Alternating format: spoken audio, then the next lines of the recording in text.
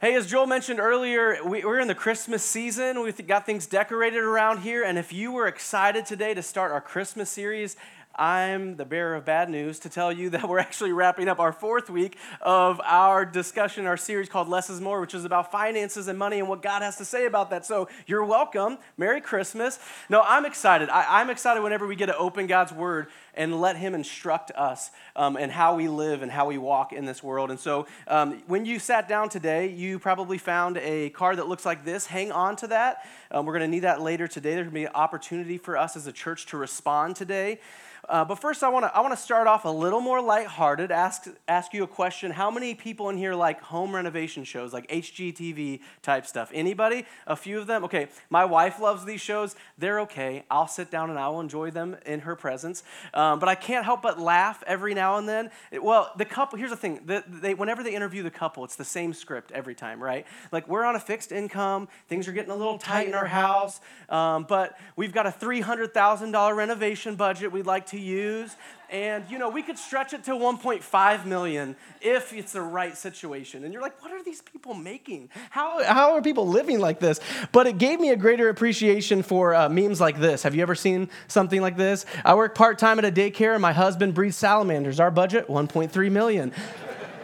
We should get into breeding salamanders. That's what I learned from this. Like, what is this person making? We like these shows. They're entertaining, right? We enjoy watching them. But it also, I think, it begins to have a negative impact on some of us. According to a Washington Post story, these shows have contributed to an increased level of dissatisfaction. A growing number of people would say that they are embarrassed by their homes and their own decor. And I think it makes sense, right? Because you sit at home and you watch these shows and you think, wow, that's an amazing home. They've done some great remodeling. And then you look around your house and you're like, I'd like to have that. It makes sense. What about anybody in here watch The Amazing Race? Any Amazing Race? A few people? Okay. The Amazing Race has been around for like 22 years. They're on like their 34th or 35th season. Haley and I just started getting into watching this, and we enjoy it because we love to see all these different cultures and all these places they travel. If you're not familiar with it, it's like a dozen people who are racing against each other to win $1 million. And let me tell you, people will do crazy things for money. But here's my favorite quote. My favorite quote from the season we just wrapped up is a couple who said, "If we win the $1 million, we will finally be able to start the family we always wanted." I think I laughed out loud. And I looked over at my wife and I said, "We did this completely wrong, babe." Like, the opposite. Like, I think we said, "Hey, we're broke. Want to start a family?" Like, that's where we were. But why do people watch these shows? Why are these shows airing for 22 years and ongoing? Because we are fascinated. We love dreaming about, what would it be like to have Johanna Gaines come in and remodel my house? What would it be like to win $1 million? What could I do with that? And we're fascinated with the more. We're fascinated with more stuff and more things, and we all have this idea, or at least at times have been tempted by the idea that more brings more satisfaction, more joy, more happiness, that it brings a level of peace or security. And we think about that, the security and the peace that extra bit of money could bring to our daily lives or to our future. And the reality is, I do not think that you would be human if at some point you haven't thought about these things. We dream about more at times in our life. At the core of who we are, I think we all long for peace and security and joy and happiness. But I hope that you've been learning in our series that we have not been saying that the problem is money or that money is evil. There's nothing wrong with having money, making money, spending money, traveling, buying a home, or enjoying hobbies. There's nothing wrong with any of that. The purpose of this series is not to make money the enemy, but instead it's more of a challenge of, where are you placing your hope? Is our hope in Jesus, or is our hope in having more stuff or in the more? And so less is more really means less of what this world has to offer us, and it means more Jesus. And it's really a heavenly perspective. It's a shift in the way that we think. And I can feel the whole room shifting now as we start to talk about money. But that's really what it is. And that's what we want to be about here at Genesis Church. If you're new, you're visiting, I want you to know we want to be more about Jesus, less about ourselves, more about Jesus. I found it interesting, as we've been talking about this series over the last few weeks, how uncomfortable people will get when you start to talk about money, specifically when you start to talk about their money. But here's the thing. I realized, this must have been an uncomfortable topic for Jesus too. because he addressed this a lot. This must have been an uncomfortable topic for the early church when they talked about it. We're going to see that as we get into 1 Timothy. But it also reminded me of a really important truth that I think as Christians, as believers, as followers of Jesus, we have to remember, which is God's word is going to make us uncomfortable at times. It is. God's word is going to make us uncomfortable at times. Jesus came to this earth to teach us how to live according to his Father's kingdom, not ours or our world's. And so as sons and daughters of God, we said, hey, we're giving up our old way of doing things, and we've traded it for God's way. So yeah, when God speaks about how we should live, or specifically talks about how we should handle our finances, it's going to make some of us uncomfortable because it's countercultural. That's why when Jesus teaches, oftentimes it doesn't make sense to the rest of the world because he's talking about his Father's kingdom. And this is true when it comes to any topic, but I think it stings a little bit more when God addresses the topic of money, because money tends to have a stronghold on the human heart. Over the last few weeks, Jerry has mentioned this passage in Matthew 6 where Jesus is teaching during his Sermon on the Mount, and he speaks to the crowd and he tells them that you should not store up treasures on the earth, right? But instead, store up for yourself treasures in heaven. And he says, for where your treasure is, there your heart will be also. And so Jesus says that our heart is uniquely attached to our treasure. And if our heart is attached to earthly things or money and stuff, then it's going to long for this world. But if our heart is attached to Jesus, then we're going to long for heavenly things. So over these last several weeks, we've been looking at how God's kingdom counteracts things like greed in our life, want, and fear with things like gratitude, learning how to be grateful, learning contentment, learning how to trust. And this week, we're going to look at what it means to have less pride in our life and more humility. But as we tackle this last week of pride and humility, my hope is that we will remember this is really more about heart surgery, God working on our heart, than it is about how much money is in our bank accounts. But first, will you pray with me today?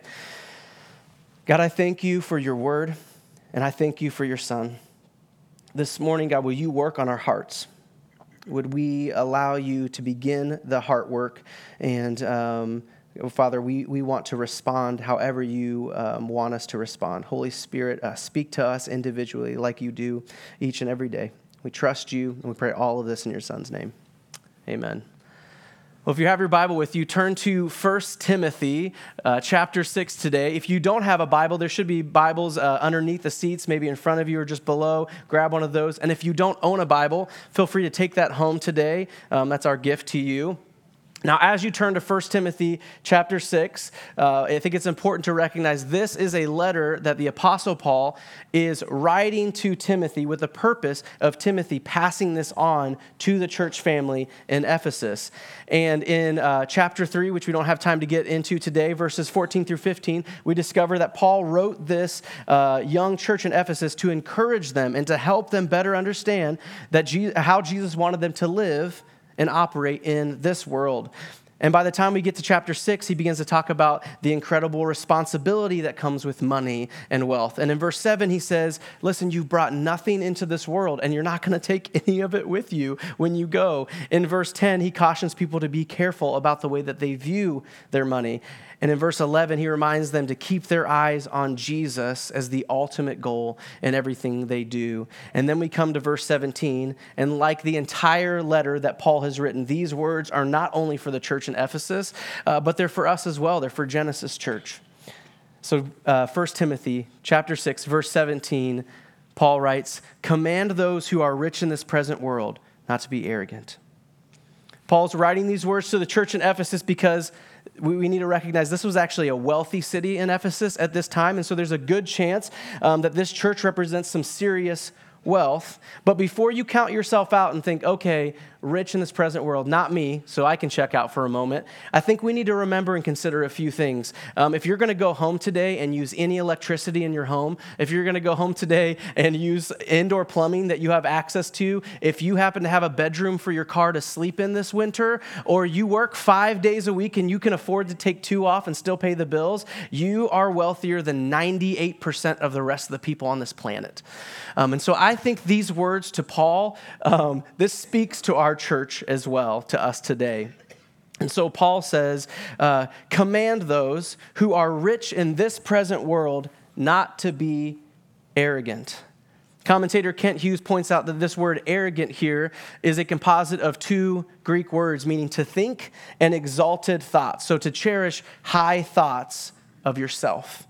And I do think we need to stop and recognize that Paul is not saying that anyone who is rich is by default proud or prideful. He's not saying that. He's also not telling Timothy to condemn those who are wealthy, that he has nothing against money, but instead he says we need to be on guard. Those who are rich need to be on guard that there is this temptation of pride that happens, that comes about in our life when money enters in, that we can put our hope in the wrong things, right? Pride puts hope in oneself. Pride says, I can manage my own life. I can manage my own money. And ultimately, pride does not submit. And pride does not submit specifically to God. Proverbs 16:18 reminds us of the dangers of pride, right? Pride goes before destruction and the fall, right? Instead, we need a heart of humility. That's God's design for us, is to walk in humility. Jesus modeled that. Jesus embodied perfectly for us how to live on this earth in humility. In Philippians 2, the Apostle Paul reminds us that Jesus gave up his heavenly rights, that he laid down his divine privileges, that he took a humble position as a slave and was born a human being.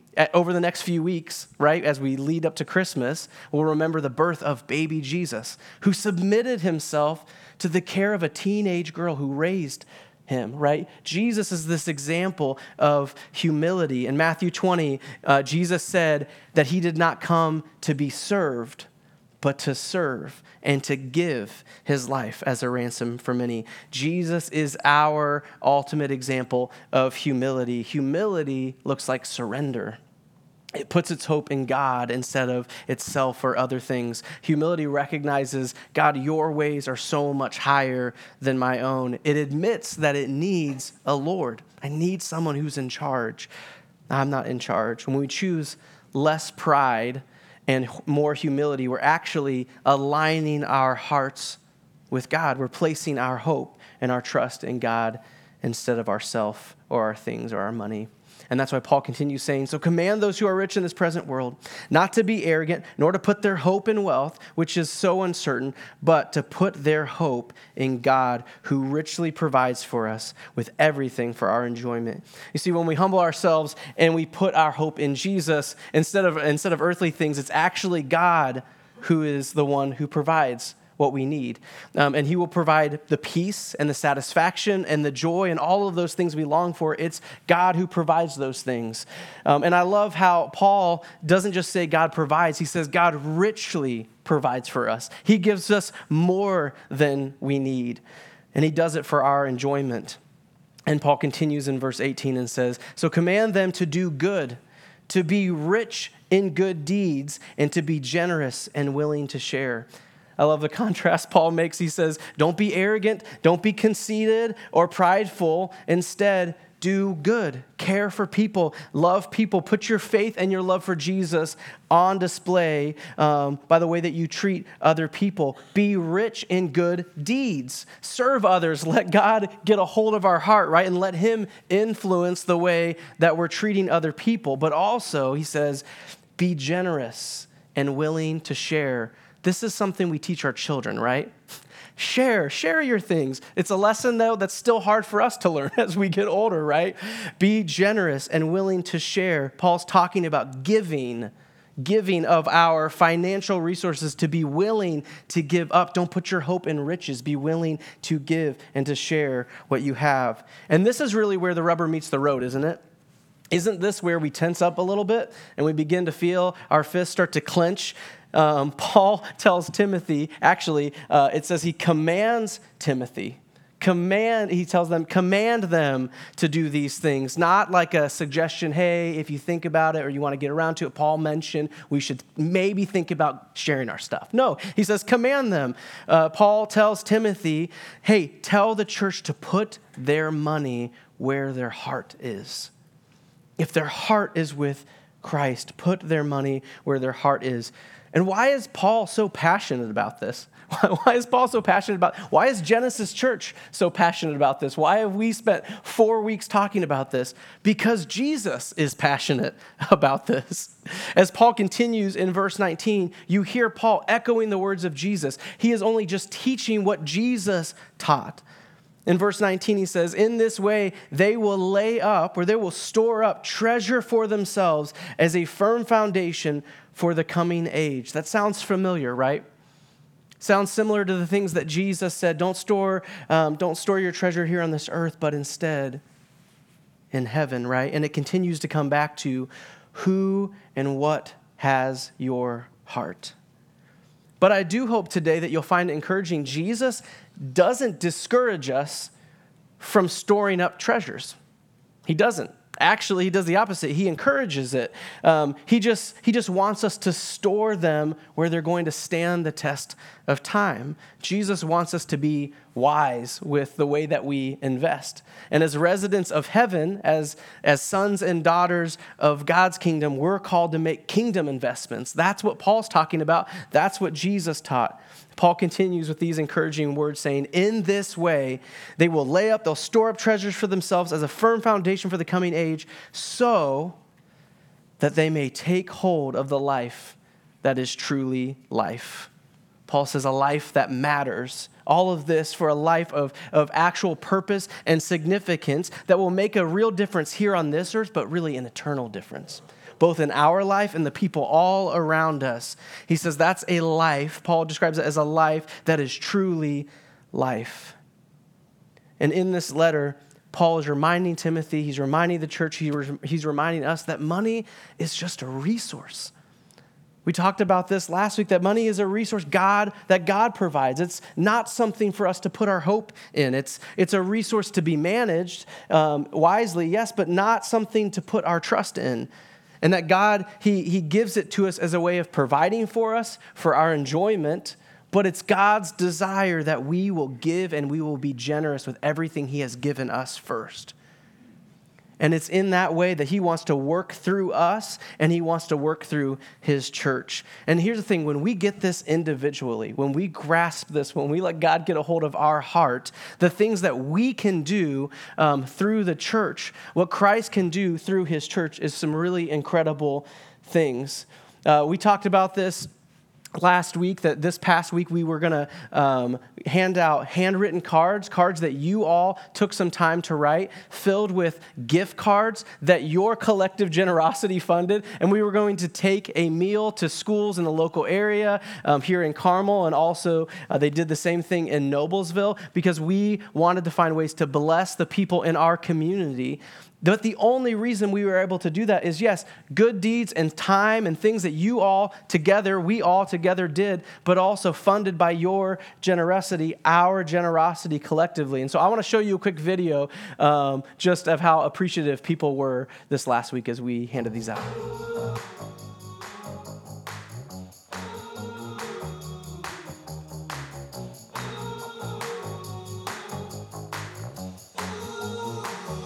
Man, this has been such a fun week around Genesis and our community. For the last few years, we've picked Giving Tuesday week as an opportunity to say thank you to some of the schools in our community.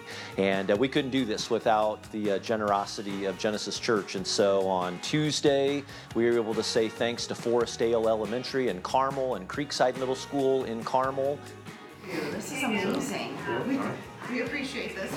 For sure. And then on Wednesday of this past week, we've been able to go to the Noblesville bus garage. Oh, Rob, there you go. There you go, Kathy. Oh, thank you. And also here to Noblesville West Middle School, again, with breakfast, a card, a thank you card, and a gift just to say thank you and to be able to share the love of Christ with others. Again, we couldn't do it without you, Genesis, so thanks for your generosity and for all your prayers and for helping people find their way back to God. There you are.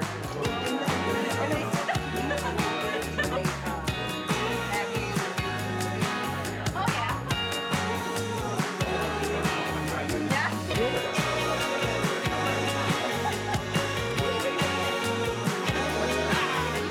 Our Amazon gift card for everyone here. So Holy mackerel, you guys. just our way of saying thanks for all you do. We don't get enough holy mackerels anymore, am I right?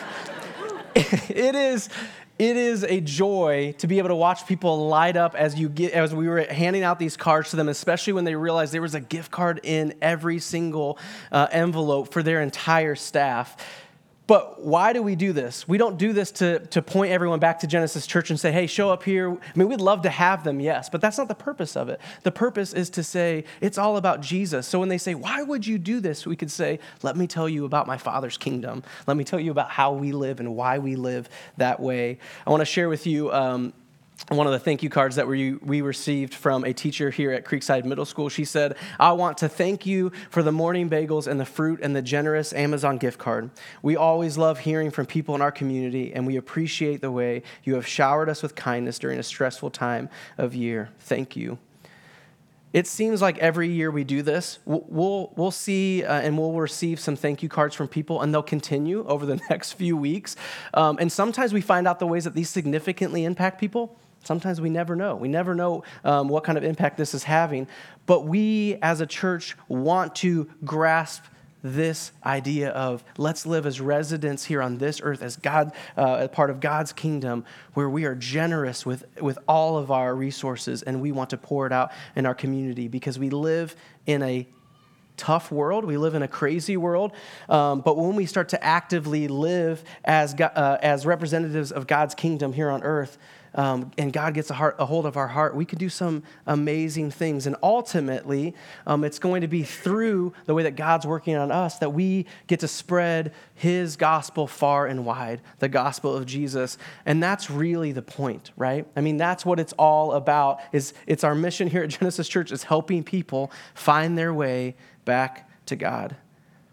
For the last several weeks, we've talked about the importance of giving, what it means to get started in this generosity journey. We've used this illustration called the generosity ladder.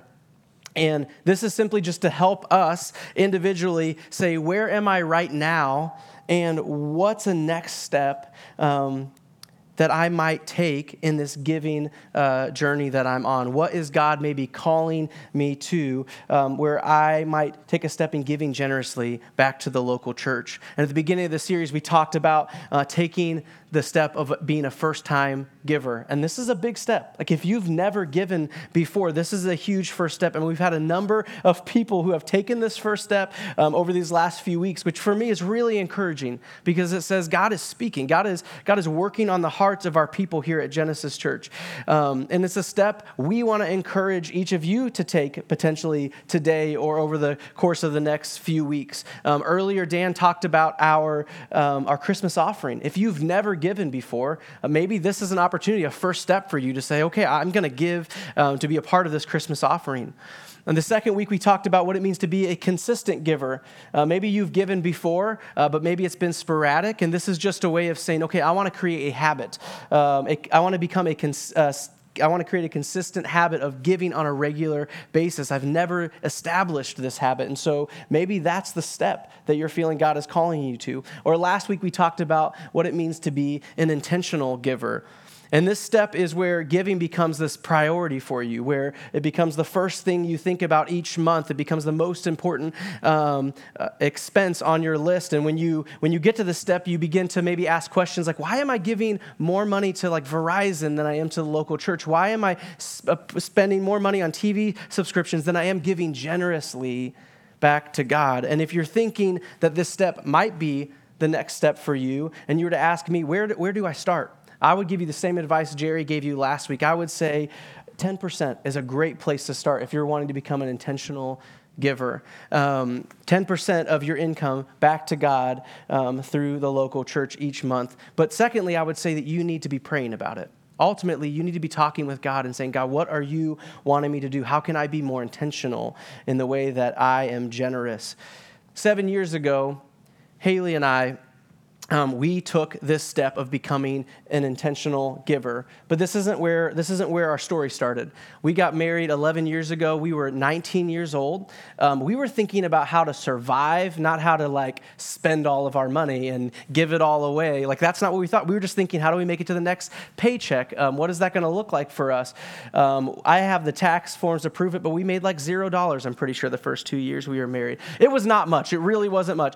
But at one point at the church that we came from, we felt like we needed to make the step of being a consistent giver. And so we just said, what can we give consistently? Let's give something. And so I think we started giving $10 a week. That's let's just give $10 a week. We can figure out a way to do it. And so we did that. And then we started giving $20 and $25 a week or something like that. And this was a small percentage of our income, but we were just trying to learn how to be faithful in the way that we gave, and we wanted to form a heart of generosity. And so we began that journey. And then it was 7 years ago that we arrived at Genesis Church, and I was here, and during the orientation, they were walking me through just kind of all the staff stuff, and they said, hey, it's also an expectation here at Genesis Church that as a staff member, you would give 10% of your income. And then they kept moving on, and I didn't move on. I was like, what?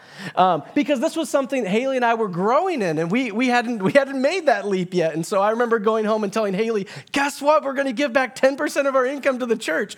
But you know what? We were actually really excited because God had been working on our heart over those few years of just giving consistently. And when we started seeing those giving statements come in, we realized we could have been doing this all along. We could have been giving 10% of our income all along. And that's our story. Everybody's in a different place. I recognize that.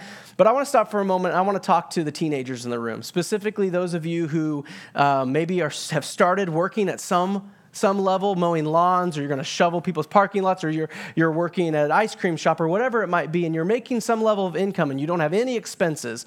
Can I just tell you what I learned? I created a really bad habit when I started working at 13, 14. I got all this money and I didn't have to give it to anyone, so I spent it all on myself. I spent a lot of times thinking about what I could do with that money to better my life in that moment. And it's a really bad habit, and it's a really hard one to break. And so I want to encourage you, wherever you are right now, that whatever money you're making, if you allow God to get a hold of your heart, you can start making a kingdom impact. You can learn to be generous with what God has provided you with. And maybe there's a step on this ladder you need to take as well, because that's a pattern all of us need to learn. It's something we need to allow God to do in our hearts. And so that's where Haley and I began, right? 11 years ago, 7 years ago. It's the journey we're continuing on. We don't think that the journey of generosity stops at 10%. But for some of you, 10% might be the great step for you today, while others of you that might feel impossible. But maybe there are some of you who say, I've been giving 10% for a long time, or at some level, and I'm ready for a next step. I don't want to stop here. Maybe you're ready to take a step of becoming a surrendered giver. And this really is the ultimate goal. It's God's desire for all of us. But please hear me when I say this. A surrendered giver has nothing to do with how much money you make or how much money you give. This step does not have to do with wealth. It's all about the heart. It's everything we've been talking about today. I think there's an amazing story in the Gospel of Mark that captures the heart of a surrendered giver. In Mark chapter 12, verse 41 through 44, it says this: Jesus sat down opposite the place where the offerings were put, and he watched the crowd putting their money into the temple treasury. Many rich people threw in large amounts, but a poor widow came and put in 2 very small copper coins worth only a few cents. Calling his disciples to him, Jesus said, "Truly I tell you, this poor widow has put more into the treasury than all the others. They all gave out of their wealth, but she, out of her poverty, put in everything, all she had to live on." You see, the widow was not rich, but she still gave. Jesus says that out of her poverty, she gave. And so, yes, to others who are watching, out of her hands was this this lesser offering, but out of her heart she gave great riches. And Jesus calls his disciples and huddles them up, and he says, listen, this is it. This is my Father's kingdom. This is how it operates. This is the heart of God. That's a surrendered giver. It's not the amount that's given, it's the heart. It's someone who is actually moved and thinks with only one number in mind, 100%. 100% of what I have is actually God's. It's all his. It actually belongs to him. It comes from him.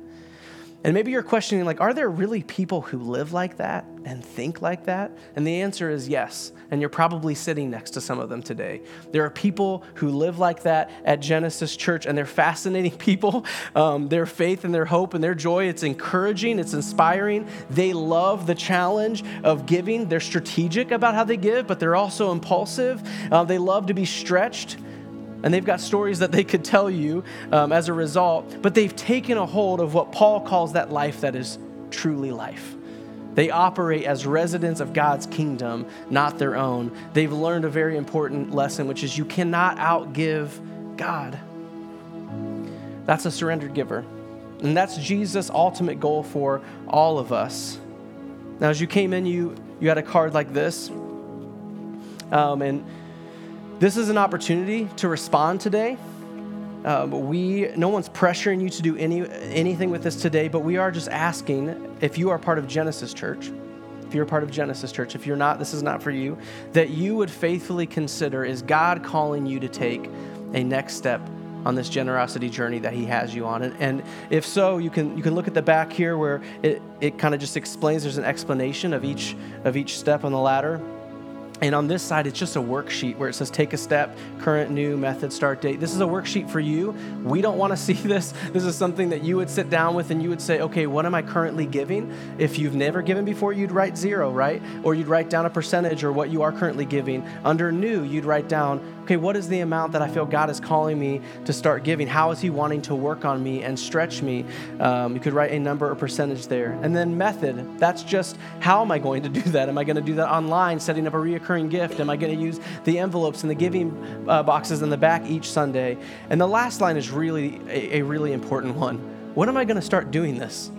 Like, God, if you feel God tugging at your heart to do something and to respond, and he's wanting to grow you right now, like, okay, every step has to have a starting point. Like, when am I going to begin this? And then the bottom part here is perforated and it tears off. You keep this piece. We don't want to see that. But this here, we're asking that you would just check which box. What is God doing right now? Is he calling you to be a first-time giver, consistent, intentional, surrendered? And to check that box and then put your start date on there. And then you'll notice there's a line where it says name and it's optional. The only reason we put this on here is we recognize, and I'll say I'm this type of person, there are some people who just say, I need some level of accountability. If I don't put my name on it, I don't know if I'm going to do it. That's me. You do not have to put your name on that. We're not asking you to. It's why it says optional. But we are asking you, if you're part of Genesis Church, if God is calling you to take the next step on that generosity ladder, check that, fill it out, and at some point today, drop those off in the giving boxes. But this is not the only day you can do this. If you need time, you need a couple weeks, go home and think about this. Pray about this if you're married with your spouse. This should be a joint decision that you are making together. Don't do this on your own. But take some time, and at some point over the next few weeks, then bring back this piece and drop it in the giving boxes. Over the course of this year, we had been studying through the book of Acts. And I hope that as a church, we started to grasp what was going on in that early church, that they were moved by the Holy Spirit, that it was Jesus that got a hold of that early church, and they wanted to make an impact in their community. And in Acts 2, it says that they were gathering daily, they were worshiping, they were eating together, they were selling their possessions, they were selling their properties so that they could give to anybody who is in need. And it says the Lord added to their number daily because of it. That's the mission. That's what we want to be about here at Genesis Church. We want to help people find their way back to God, and we want less of ourselves, less of me, and more of Jesus. And so we're going to close today by worshiping like we do most weeks. But before we do that, I'm going to pray, and then I just want to give us an opportunity to sit and to be and just listen for God in whatever way he's calling us, to respond in whatever way he's asking us to individually, and then we'll worship together. Let's pray.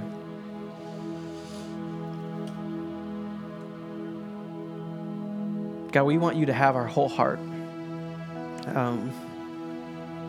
Would you help us to begin to see things the way that you see things? God, when you speak, we recognize that you're talking about things that just don't make sense to this world because you're talking about your kingdom. Help us to see that perspective. Teach us what it looks like to store up treasures in heaven and not here on earth. Teach us to grab a hold of the life that is truly life, that makes an eternal impact, God. And I just pray that you continue to work on our hearts. Do whatever you want to do individually in each of our lives. God, help our church to be a church that is more of your Son and less of ourselves. We pray all of this in your Son's name. Amen.